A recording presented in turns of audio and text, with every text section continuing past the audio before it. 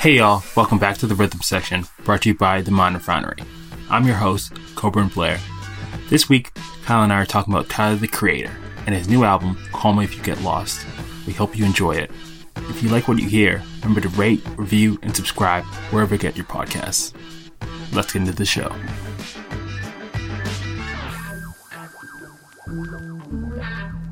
Okay, Kyle, I'm very happy to be joining with you, but I'm much happier for the advent of air conditioning because it is hot outside. It's disgusting out. Yeah, it's not worth being outside. I don't know if this is a heat dome or sub-heat vortex or hell is literally on Earth now, but it is hot and I'd rather be in a pool of ice cold water right now. Yeah, I can't be going out. I've been just like working out inside and, not the bags outside. Can't do that. I'll have a heart attack. Yeah, I mean, I feel bad for all the people out west because obviously it was absolutely terrible. There was like whole towns getting, fucked up by wildfires and stuff. So we are getting like a tenth of that. And, I'm happy that, we're not having to go through what they're going through, and props to everyone out there who survived it and is still doing okay. Yeah, thank you and props to all the firefighters going out there. It's awful what's happening right now. It's too hot for really anybody, but don't leave your dogs in your cars if you're listening to this, because it is hot outside. Yeah, because I know some people are trying to act like global warming is a Marxist conspiracy, but the shit is here, the shit is real, and too fucking hot. The ocean is on fire as we speak. Oh yeah, and the ocean was on fire. I forgot about that part. I feel like in a normal world that shouldn't happen, but again, this is not a political podcast, so I will leave it at that. So today, we have a very interesting topic to get to. We are talking about the Tyler, the Creator, Gangsta Grills, I will call it, but it's Tyler, the Creator's Call Me If You Get Lost, featuring DJ Drama. I'm really excited to get in this album. I think this album has been the talk of the town for the last little bit since it's been out for a week or so. I'm really excited by it. Tyler has come a long way.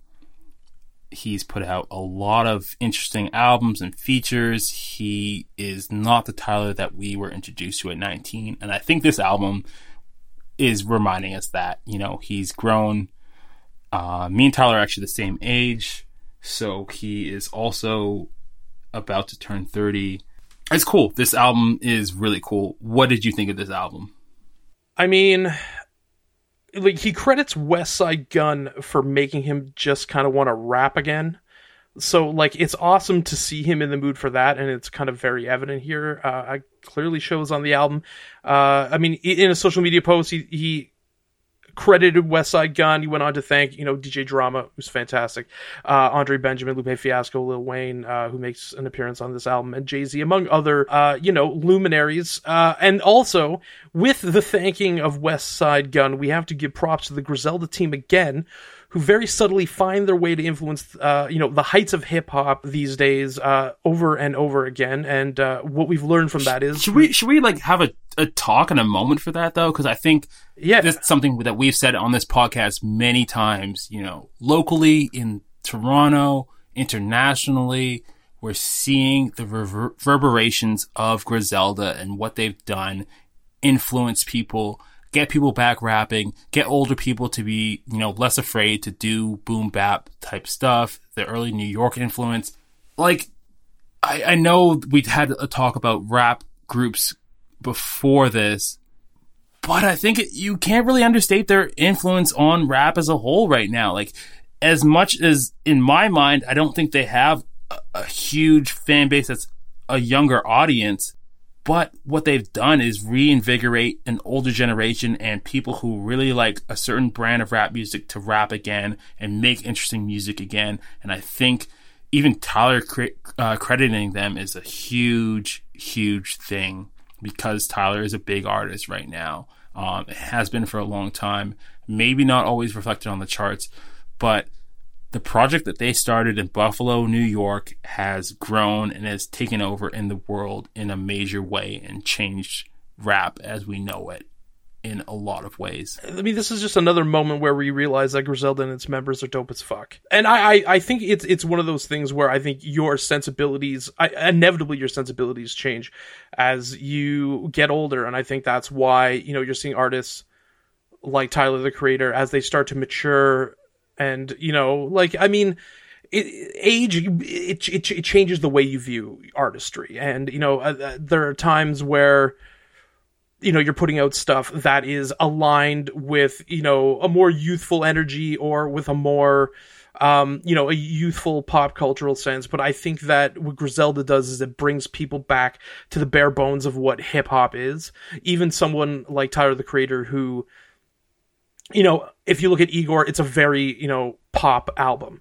And they kind of get that back into you and make you, want to get back into it. And I think that's really great. I think Tyler, the Creator, crediting Westside Gunn definitely moves the Griselda needle and Acclaim even more in terms of, just their effect on the industry as a whole.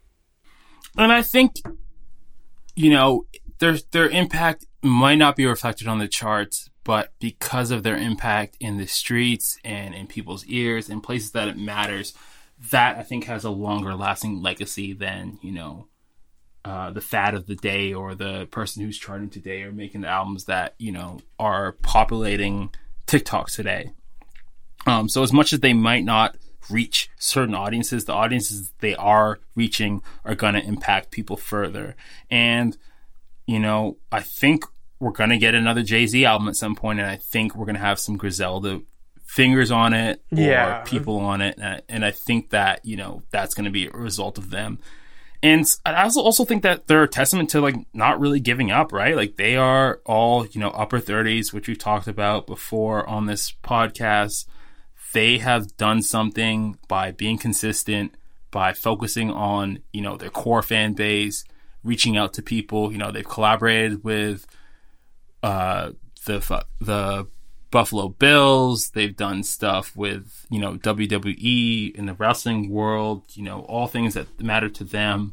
And they've gotten us some really good albums by them, tertiary albums they've been featured on, and albums by people who don't know them, but are influenced by what they're doing. And I think that is really important, and that should not be understated. And they act as, there's also, how they interact with artists like Tyler, the Creator, as peers. I know when BET asked Westside Gunn about, saying, hey, did you hear that, Tyler, the Creator said this? And they're like, yeah, we, he was like, we're talking, we talk all the time, and I send stuff to him, he sends stuff to me, we get opinions, we get ideas, and that's what you want. That's what you want among a hip-hop community, is the free flow of ideas, mentorship versus, maybe the younger generation also kicking some, exuberance and influence back to older artists as well. And there's this idea of,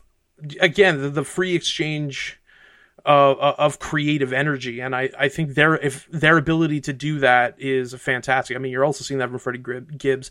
You're seeing, again, the older, we talk about it all the time, because one of the themes I feel like on this pod is, what do aging out of hip hop, and how does hip hop age? And there again, another example of how it can age well and how it can transfer influence, to an album like this, which is going to go down. I think it's going to be on every single top 10 list in terms of best albums of the year, because it's really fantastic. I feel like this is the strongest rapping he's done in his career from just a bars standpoint. At times it's laid back, but on point, especially in tracks like the opener, Sir Baudelaire, but with a little more malice on tracks like Manifesto. And it's probably the most lyrically dense, closest thing to a traditional hip-hop album that he's done. And I think that really shows versatility in his delivery, as well as his artistic vision. And I think it was really interesting to listen to it. And I'm just listening to it nonstop, to be very honest with you. So where were we when we last left Tyler? He just put out, what, was Igor last, or was it Flower Boy? It was Igor. Okay. So he just put out Igor, and I think that shifted a lot of his momentum and the way people viewed him. But I also think Flower Boy had that effect as well. Like, I think that he has been slowly turning his lane around and the kind of culture around him around in the last few releases. And I think that he presents himself as a much different artist than he did, he's been around for almost 10 years now. Yeah, I mean, he's been around for a while. He's put a lot of work. I mean, it's hard to put out 2 super important albums in a row, but he was able to do that with Flower Boy and Igor. Igor was a bit of a phenomenon. It was a number 1. I think it was his first number 1. Wildly popular. It was loosely based on this narrative about, a love triangle. And it had Jared Carmichael as a narrator, which I loved. On this, me and Samantha went and checked him out when he was at the artist formerly known as the Air Canada Centre, and he was that the tour where he's in the wigs? Is that yeah. So that was it. And we're talking 90 minutes unaccompanied on stage, and when I saw him do that, I'm like, that's ballsy. And it was just a really, really good show, and he keeps that energy up, and he gives that energy to the crowd, and he's dancing, he's performing, he's playing piano, he's rapping, he's singing, and just like, I really thought that it was this, and it's interesting too, because like the album doesn't have, I don't think it has any features on it, maybe one, but it was a very, like, I guess, more personal album from a self-expression point of view, and that kind of dripped down into the stage performance, and then the concept album of it, and the concept and the art and the fashion associated with it was really put into the stage show, and it was just really fucking good, right? And then Flower Boy was this like dreamy album that played with instrumentation. It has these hazy synths that almost like harken back to like R&B acts from like the late 70s, and I'm inclined to think it's probably his best, but I mean, we'll get into that. So, I mean, like, going into Call Me If You Get Lost, I mean, he had released 2 albums that were, I believe, are going to be certified classics, and if you can string 3 together, like, not a lot of people can do that. Like, you're on a run, you're getting a heat check as a result of that, and I think that's where he is right now, and I think Igor, after these 2 albums, and the phenomenon of Igor is that, like, you could have dropped off, especially when he's like, I'm going to just kind of, pivot just a little bit, have it more rap oriented, have it be a little bit more, based in rap classicism. But, he positioned himself well in a hard situation, and he ended up, kind of really kind of attacking it fucking well. Did Igor deserve the rap album of the year Grammy that it got? I just don't even know if it's a rap album. Like, it's a pop album to me. Like, I'm not saying that. I don't think that. Yeah, like that's. I think that Tyler has said that and admitted that. Yeah, like I have no problem with it receiving accolades. I just don't think it's a hip hop album. Like, if we're starting to classify it for awards, it's a pop album. Like, okay, so he's in that category. We have Igor, we have Revenge of the Dreamers 3, we have Championships by Meek Mill, we have I Am, I Was, 21 Savage, and we have The Lost Boy by YBN Cordae.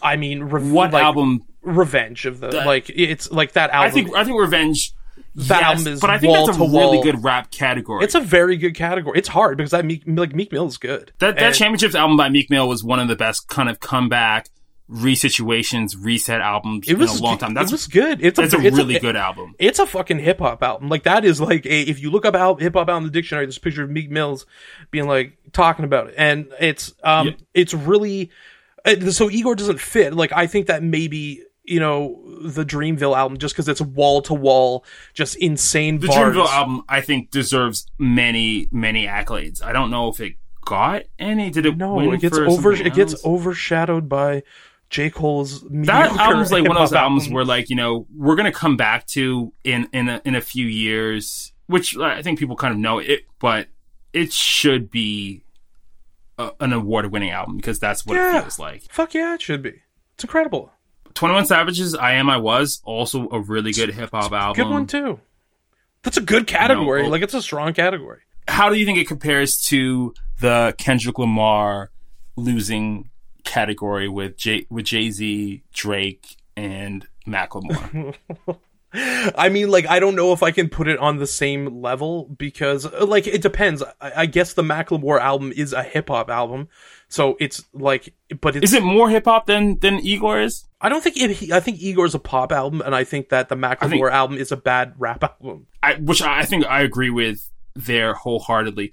What about? I feel like Tyler the Creator's album could kind of go into urban contemporary. Yeah, like that's what I'm saying. Like I feel like it's a super, like it's a super mainstream release, and the sound is geared towards it. Like you're not, like it being in a hip hop category, and this isn't talking shit about it. This is just like, what is it? No, right? This is just like, what is it? Because we also like that album. Yeah, so like I'm just like that. It does not go in a hip hop album, especially when you're like, again, with Meek Mill, 21 Savage, and Dreamville, which is just like rap Olympics as far as I'm concerned. So like, no. The answer is, I guess the Macklemore thing is just embarrassing because it's not good, but I think the Macklemore thing is embarrassing because, you know, I believe that the category is Nothing Was the Same, Good Kid, Mad City, and, what Jay-Z album was it? Was it Magna Carta? Was it Magna Carta? Like, I think that the big thing is, it's like, if it was a good album, then you could be like, if it was a good album, then you can just be like, okay, whatever. But it's just like, you know, your typical whitewashed, I need like white people to interpret hip hop for the suburbs that people thought existed in the 80s. And I'm just like, why is it here? So, I mean, Igor is just a really good album, so I would say it is less embarrassing. I definitely think it's less embarrassing. I think there's a conversation to be had about how Drake also had a commentary when Hotline Bling, I believe, won a rap song award, is that these black artists who primarily work in rap can't get recognized outside of that category when they make music that's not in that category. Yeah, like if Drake puts out a bluegrass album, are you gonna call it fucking, like, are you gonna call it rap just because that's what he does? Or like of any, like, apply that to any other rapper? I mean, like with Kanye West and the fucking Jesus is King, which no one should listen to. I mean, what was that in a Christian Contemporary? Was that in the Christian Contemporary? Was that It was in the Christian Contemporary. Yeah, so I mean, I guess he was able to. I mean, yeah. Oh, okay. Sorry. To take it back a second. That category for Macklemore and The Heist is Nothing Was the Same by Drake, Good Kid, Mad City by Kendrick, Magna Carta by Jay-Z, and Yeezus by Kanye West. Okay, it's like other than Magna Carta, which is still better than Macklemore, even though it's a meh album, is Jay-Z on his worst day is better than Macklemore. Is better than Macklemore throwing their version, like that version of fucking Heat. So like Yeezus is one of the most important hip hop albums of the last like fucking decade. Agreed. The Kendrick Lamar album is one of the most important. Mad City is instant classic. It's a classic. It's probably one of the best debut albums of the last decade. I'm going to say, so far as one of the best. If you're talking about ever.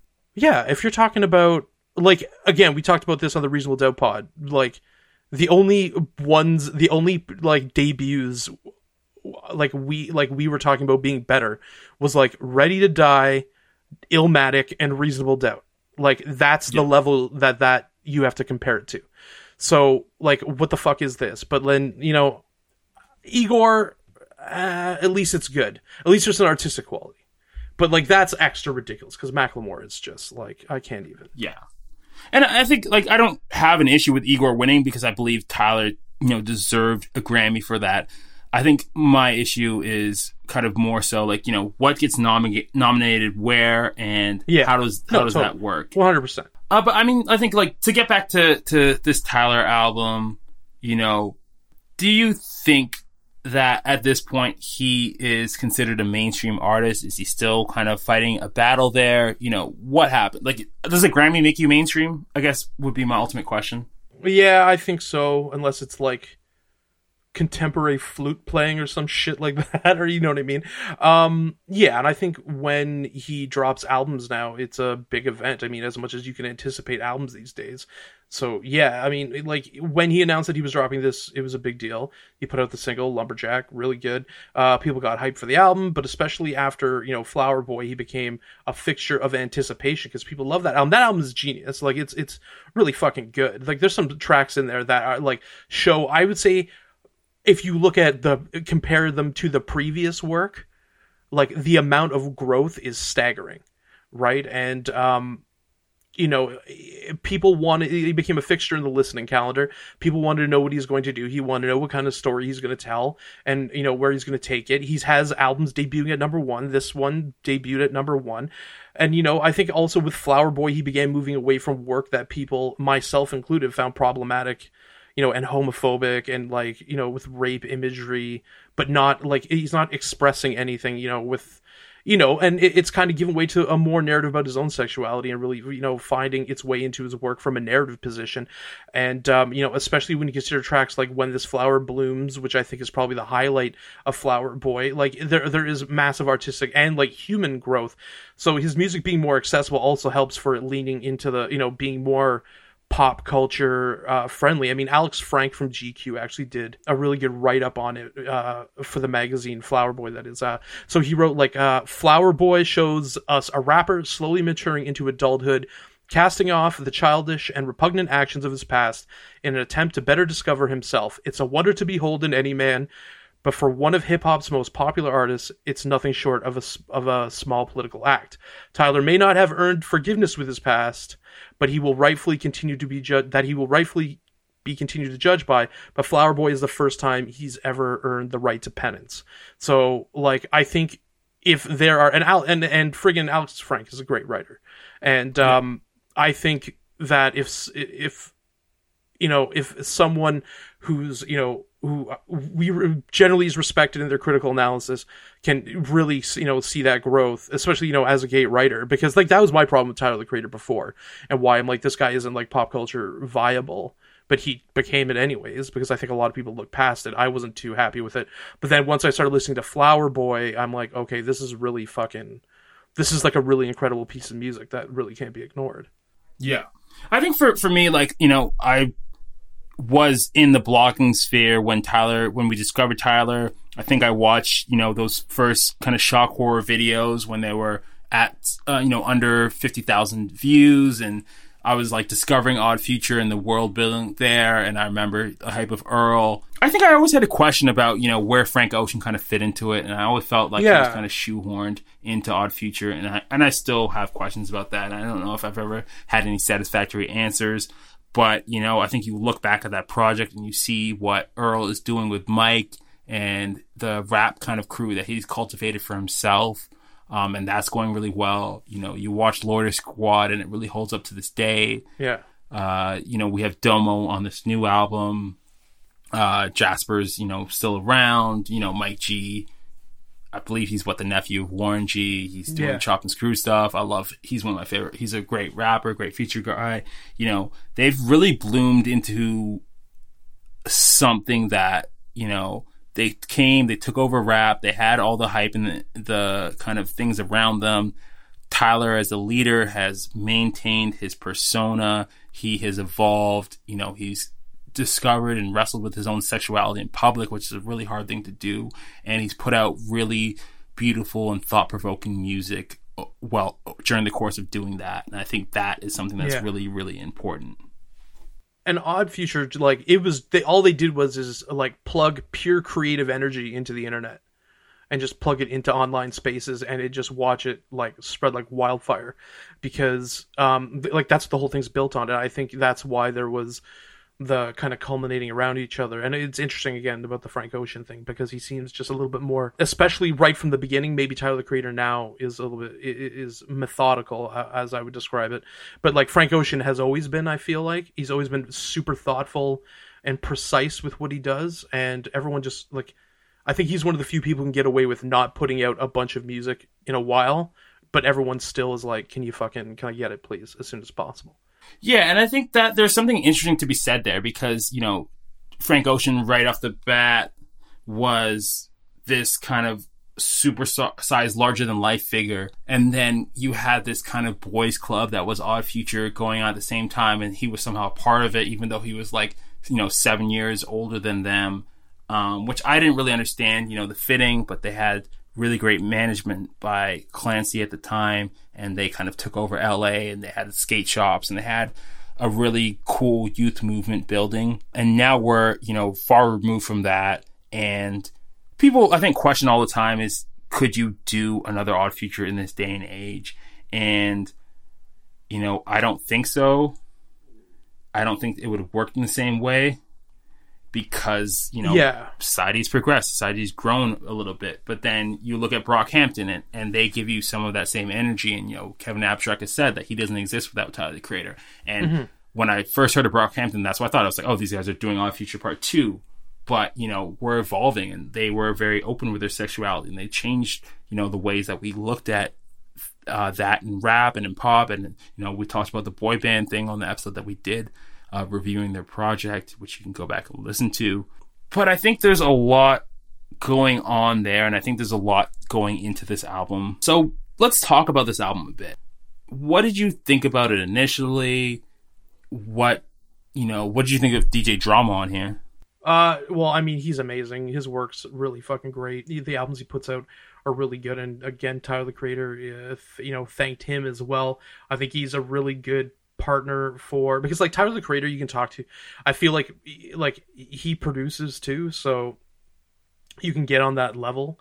And like, I just really think it was really well put together. And again, a more bare bones hip hop album that is just really, really high quality that I loved listening to. Like, I've been listening to this thing nonstop, and like the tracks on it. Would you call this bare bones? Yeah, I think. Well, this is his version of bare bones that you're gonna get now. But like, I think this is a proper hip hop album. Yeah, for sure. I think, and also don't think. I think it's well put together. I don't think it's overtly complex sonically though. Not like some of his previous efforts. Like, I think this is. Like, it really relies on... I think there's a lot happening on this album, though. I think, we're getting, like, a couple songs that are, 9-minute long or, 7-minute long songs. Yeah, I think the thing is, though, like, what it lives and dies on is his ability to rap and the features. Yeah. Like, that's what he's set as the centerpiece. Whereas, like, Flower Boy, I mean, obviously all the lyrics and, the vocals and the rapping that is in it kind of all come together, but it's this little bit, it's a little bit more of a collage of styles. It's dreamier. It's this, like, if Tyler, the Creator, wasn't a good rapper, it wouldn't work. It just wouldn't sound as good. Which I think I agree with as well. And I think that for a long time, he's not really considered in that rap conversation. But I think this album, we look at the sales numbers and we know he has a rabid fan base. We know who he is now. He's grown. He's matured. So I think you kind of have to switch that conversation, switch up that narrative a bit. And there's been talk too, which I saw online, which I thought was really funny, or a friend sent to me basically was, is Tyler, the Creator, better than J. Cole? I have this in my notes because like we were talking about, because there's been this talk lately, like, what is the hip hop Mount Rushmore? So, like, of this, like, generation. And the obvious ones are Jay-Z. Sorry. Are fucking J. Cole, Kendrick Lamar, and Drake. And then there's a fourth. I guess I don't know who's going to be the fucking imperial racist ass Teddy Roosevelt of the group. But, like, how many more classic albums does Tyler, the Creator, have than J. Cole? Like, his 3. I mean, to me, like, I think he's made better music. I don't. It's like it's weird. No, when have we talked about this run that J. Cole is on? We're like waiting for this guy to do the classic album. He has not done it.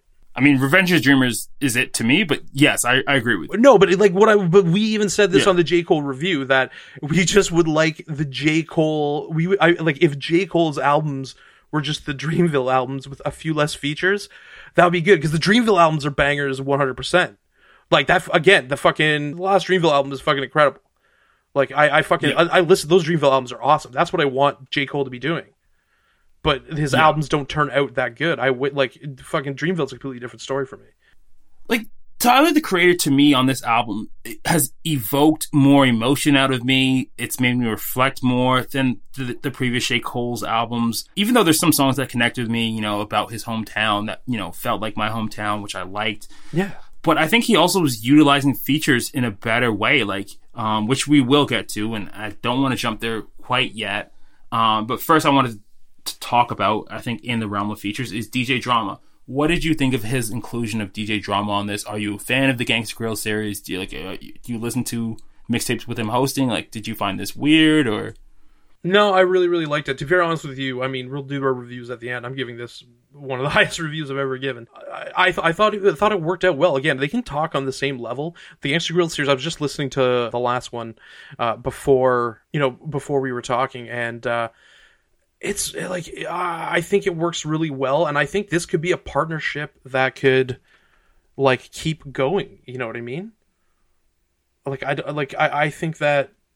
Like in the same way you see I don't think it has to be, because like I think that's why you do this, and I think, you know, Gangsta Grillz has been a rite of passage in hip hop for a long time, and you know, you look back on the raids with DJ Drama, Don Cannon, you know, their impact on the mixtape culture, and I think, you know, you pull up that Tyler tweet that everyone, you know, had pulled up after this album came out where he talked about wanting a Gangsta Grillz. And that's what this is. And he's giving it his version of that. And to me, like, I look back on the album that Childish Gambino gave us, Donald Glover, with DJ Drama on it, which I believe was Stone Mountain, which, you know, evoked the same qualities for me, where it's like, hey, I'm an out-of-the-box, left-field rapper, but I love this hip-hop thing. I love, you know, I grew up on Lil Wayne tapes. I grew up on Gucci Mane tapes.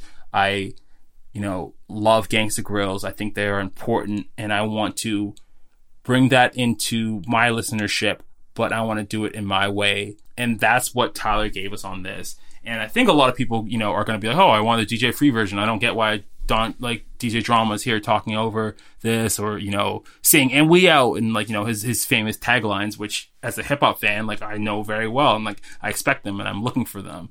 And I think that by giving us this left field music, you know, real instrumentation and all these other things, but keeping it in this realm, it's something special and it's something for the moment. And we know the lengths that Tyler can reach and the heights he can hit, and he's giving us those in this hip hop context, which I think is important. And I think that transitions this a little bit from Igor. Yeah.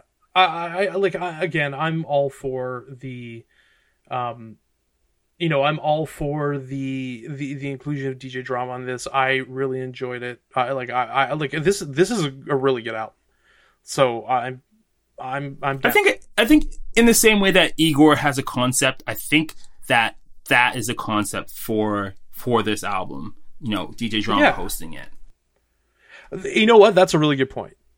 That's a really good point. And I think that he's one of, I mean, he's mentioned that he talking to DJ Drama and wanting to collaborate with him and like really being influenced by DJ Drama's work. And I like that. One thing I like about him is that, you know, in like Kanye West, he's like, this is a sound I want. This is who I'm going to bring in to help me get that sound. Whether from a lyrical point, from producing point, all this stuff, you know what I mean? So I think he's savvy in doing that. And I don't know. I really enjoyed it. I thought this was a really great, the collaborations on this were good. So I think, you know, what this does for me too, is it makes me mourn the loss of If You're Reading This Too Late, hosted by DJ Drama, which was the initial plan for it. Before Drama and Drake had a falling I didn't know out. that. That would have been fucking sick. So that alone caused the riff between DJ Drama and Drake, which expanded to Meek Mill and Drake, which really tore, you know, hip hop apart for a while and brought in the ghostwriting accusations against Drake. So DJ Drama was initially geared to host If You're Reading This Too Late. It was supposed to be Drake's mixtape. You know, I think in the tradition of what Childish Gambino wanted to do, what Tyler the Creator just did, but, you know, Drake harkens back to Lil Wayne, the DJ Drama and Lil Wayne tapes, you know, everyone else DJ Drama has worked with, hosting tapes for Jeezy, Gucci Mane, so forth and so on. So that's the energy that Drake captured on If You're Reading This Is Too Late, which is a great and classic mixtape, classic album to me. It's like my second favorite Drake album. And I think, for good reason, as it should be. It rotates in my top 3 all the time. So I think that energy was really captured there. And I would have loved to see that be in this kind of series of, number one artists, super impactful people who aren't necessarily from the same backgrounds as a Lil Wayne or Jeezy or Gucci, but doing these tapes with DJ Drama because they love the hip hop and they love the genre. Yeah, 100%. So what were your standout tracks on this album? Well, speaking of DJ Drama, the opening track, Sir Baudelaire, fucking incredible. Amazing, yes. So good. It was just like so good right off the back. Then Corso, I love Lemonhead with 48 Doug. What's Your Name? I love that shit. Obligatory Lil Wayne feature. I actually enjoyed it. Lil Wayne has been on a feature run lately, though. We have to give some. It's been good. It's still obligatory Lil Wayne, though. He's just there. Which I'm fine because it could be worse. It could be like obligatory Macklemore, which I couldn't even. I don't think Macklemore's ability. But can you imagine obligatory? But can you imagine if Macklemore became obligatory? Like, I'm just happy that it's Lil Wayne who became obligatory. Juggernaut with Lil Uzi Vert and Pharrell. I mean, Pharrell is even fucking rapping on this. Yeah. Wilshire, like, it's just, I really, really, really like this album. Like, it's really good. There wasn't a track I didn't like on it. Those were, like, some of the standouts, though. I think there's, like, something kind of for everybody on this. Yeah. This album, to me, is amazing. It's going to be in rotation for me for the summer. I don't know if this is my summer album yet. I think I'm still kind of waiting for that, summer smash. I didn't quite find it on here. We got stuff. We're owed albums. But I think like Lemonhead with 42 Doug is amazing on here, and I think I'm gonna kind of transition this favorite tracks on this into the feature list because this feature list is really cool. What's Your Name with NBA YoungBoy and Ty Dolla $ign, which I thought was really inspired feature listing. Like we're seeing Tyler work with people that, you don't really expect. He's got Detroit guys on here. He's got Tizo Touchdown, which I'm like, that's really left field. I've never heard of Fana Hughes before, but she did really well on her part there. Brent Faiyaz is having an incredible run. I'm a huge fan of him. We had Jamie XX here. Obviously, like you said, Lil Uzi Vert and Pharrell. But the production on here stands out. We have Domo from, classic Odd Future. Lil Wayne gives one of his best verses that I've heard this year, other than Fouché. Pretty sure RZA has a credit on one. I'm pretty sure RZA has a credit on fucking Lumberjack. Does he? I believe so. I'm fucking looking it up. Looking it up. Tyler the Creator. Boom. Robert Diggs is RZA. Yes, he does. Robert Diggs is RZA. Yeah. Yeah. So we have Frank Ocean with spoken word on Lemonhead. Yes, confirmed. Yes. Okay. So confirmed RZA. Like that's what I'm saying. Like, this is like it's pretty intense who they got on it, and I love the fucking Domo Genesis. Fucking like I love that on it. It's fucking really good. Yeah, this album to me is the album I want to hear from Tyler the Creator. It's more interesting than a lot of things I've heard this year.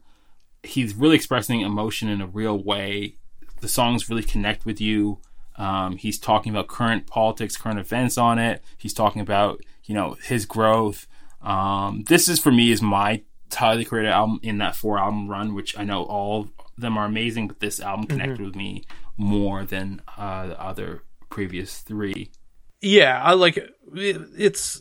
I would definitely agree. I like Flower Boy touches different buttons, I think, but I think this is probably. I mean, it sounds like we're dovetailing into his discography, but like for me, it's probably the best. Is this the best in his discography? You think? Yeah, I think when you're talking about like the last 3, like especially with the last 3 albums, whether for me it's are the last 3, is that what you kind of base it on and consider his yes, like, 100, most important part 100, of his discography? And I think I would agree with 100, you. 100%. Like, Goblin, Wolf kind of served their purpose. I think Cherry Bomb we get into like a turning point, but I think in this run of Cherry Bomb to Igor and Call Me If You Get Lost is a huge turning point. This is a great, like, this is an all-time run. Him, yeah. Like, these three. Yeah, like, we're seeing him grow and mature. I wonder if he will, and he has the songs enough for it. I wonder if he's going to get to that point where he's going to connect with audiences in a different way.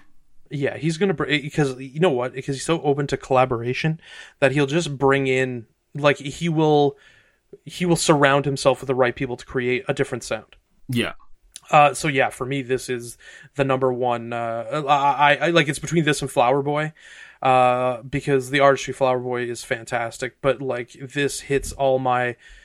They're definitely different moods for this, but just hitting the hip hop buttons for me, like this album is my favorite Tyler the Creator album. Yeah, and I think that, yeah, I have to say the same, like, because I'm such a hip hop head, and I think, like, for me, I kind of struggled with Tyler for a little bit because, you know, I grew up, you know, along with him, and I watched him, you know, do new things and try new things, and, you know, I'd run into Odd Future guys in the city when they came on tour, and I had friends in common with them. I always kind of, like, figured out what I thought of what they were doing, from a journalistic standpoint, but also from, like, you know, a creative standpoint. So I think to see them kind of turn this corner and Tyler to mature and grow into this new artist that he has become, it makes me really excited for what he's going to do next, because I think that he has so much runway to experiment with and to grow on. And I think he's just only going to get better from here. But I'd like to see his fan base kind of, which I think they are maturing with him, but I wonder about that too. Like, you know, how long this Flog Gnaw type stuff is going to last for before it becomes a little bit more easier to connect with. Completely agree.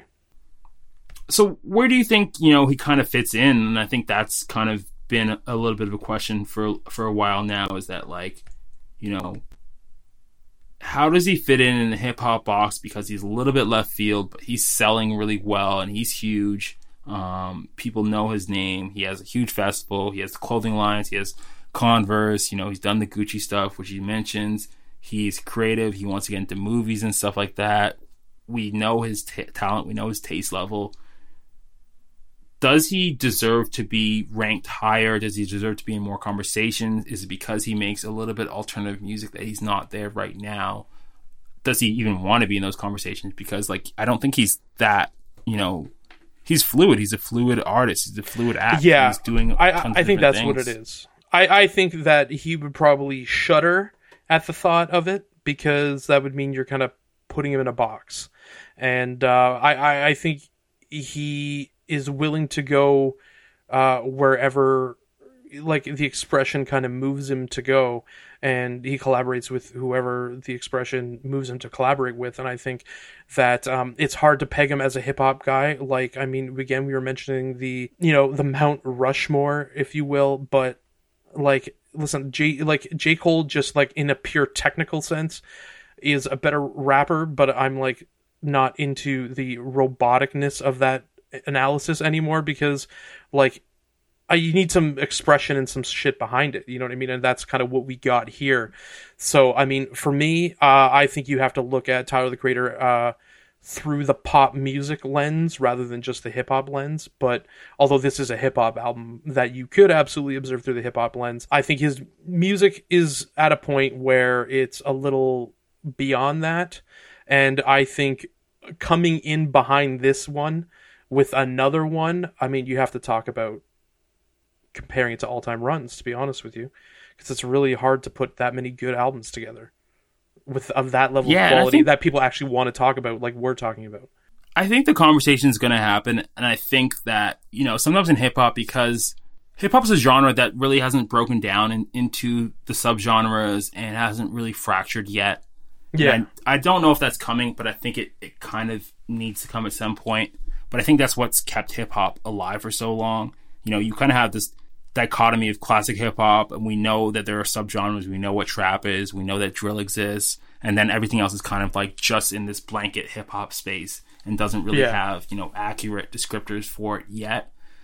I also think that's because of its like tie to pop music, and like as the dominant, as the kind of the dominant art form now, like in music. Like when you're up towards the pop situation, you're starting to get into cross-pollination. You know what I mean? Every time you do something, people see it and then they start doing it too. So it naturally gets rid of the boundaries and the analysis. You know what I mean? And the the taxonomy. Everyone trying to be like, this is in this box, this is in that box. Like trap is trap and it's a regional sound, but it's become so evident in hip hop all around. You know? Yeah, and I think hip hop has an interesting dichotomy because you have, just like with pop music exists to kind of codify white music away from black music, and hip hop being a predominantly black genre has kept it in this kind of class positioning where it doesn't really get to acknowledge its influence on pop music. Yeah, it's a really that's a really good point too, which is a shame because like you're hearing like even like pop artists are working with hip hop beats. You know what I mean? So like it's evident, but I do agree with that analysis that classism and to an extent racism prevents that proper analysis of what it is and how important it is. So I think maybe as hip hop fractures in the future, or we look at music differently in the future and we say, oh well, this was a movement out of this city, or this was this from this city, and historians kind of recount things, we'll get a better picture of what hip hop has done and the heights it's reached and what kind of music people were making. But I think right now, being in it, it's not really available to us. So I'm excited to see how we get to look back on hip hop in a few years and understand the runs of some people and what classics are, because it's easy to call stuff from the 90s classics because they were breaking new ground. We also know what classics kind of came out in the 2000s and 2010s, and we kind of base some of that stuff on sales, some of that stuff on feels. But I think looking back and seeing influence is going to change the way that we talk about what was classic and what changed the game and what people are making in that future. Yeah, and I think that's an interesting point because it's really influence. Because if you were to go look at in rock music and even like a band like the Velvet Underground and their effect on pop music, like if you went by how many albums they sold, they would not be among they would not be regarded so highly. But it's when you hear people, and this is what I think part of the looking back at Griselda in a decade from now is going to be part of, is that like when all of a sudden people are like, yeah, I listen to them. Yeah, I listen to them. Yeah, I listen to them. Yeah, I sound like this because of them, and they inspired me to do this. You start to look at artists in a different context and like, wow. And then you start to all of a sudden see the through lines between that artist and maybe an artist that you didn't think of but is heavily influenced. You know what I mean? Agreed. Well, Kyle, I want to say thank you so much for joining me. This was a really great talk. This was a really great album. And I think me and you were both going to have this on some of our year-end lists. What do you think? About that? What are we rating it? What I think it. What's your rating? Oh, that's a good question. I'm all the way up on the patented minor foundry COG rating system. I have this at a 9. I have this as a 10. I loved it. This is the first time everyone, let's take a pause here. This is Kyle's, I believe, your first 10. We might have to run back some tape, but I believe this is your first 10. This is the first 10. I think this is the only one to dethrone Taylor and Folklore as like my favorite that I've kind of reviewed right now, although that Benny the Butcher one was pretty fucking awesome. I have this as a 10. It's a really incredible album. And I think this is a well-deserving 10. And I'm excited to continue listening to this album. All right. Thank you for joining me. Everyone, thank you for listening. Remember to rate us, review us, subscribe, tell your friends.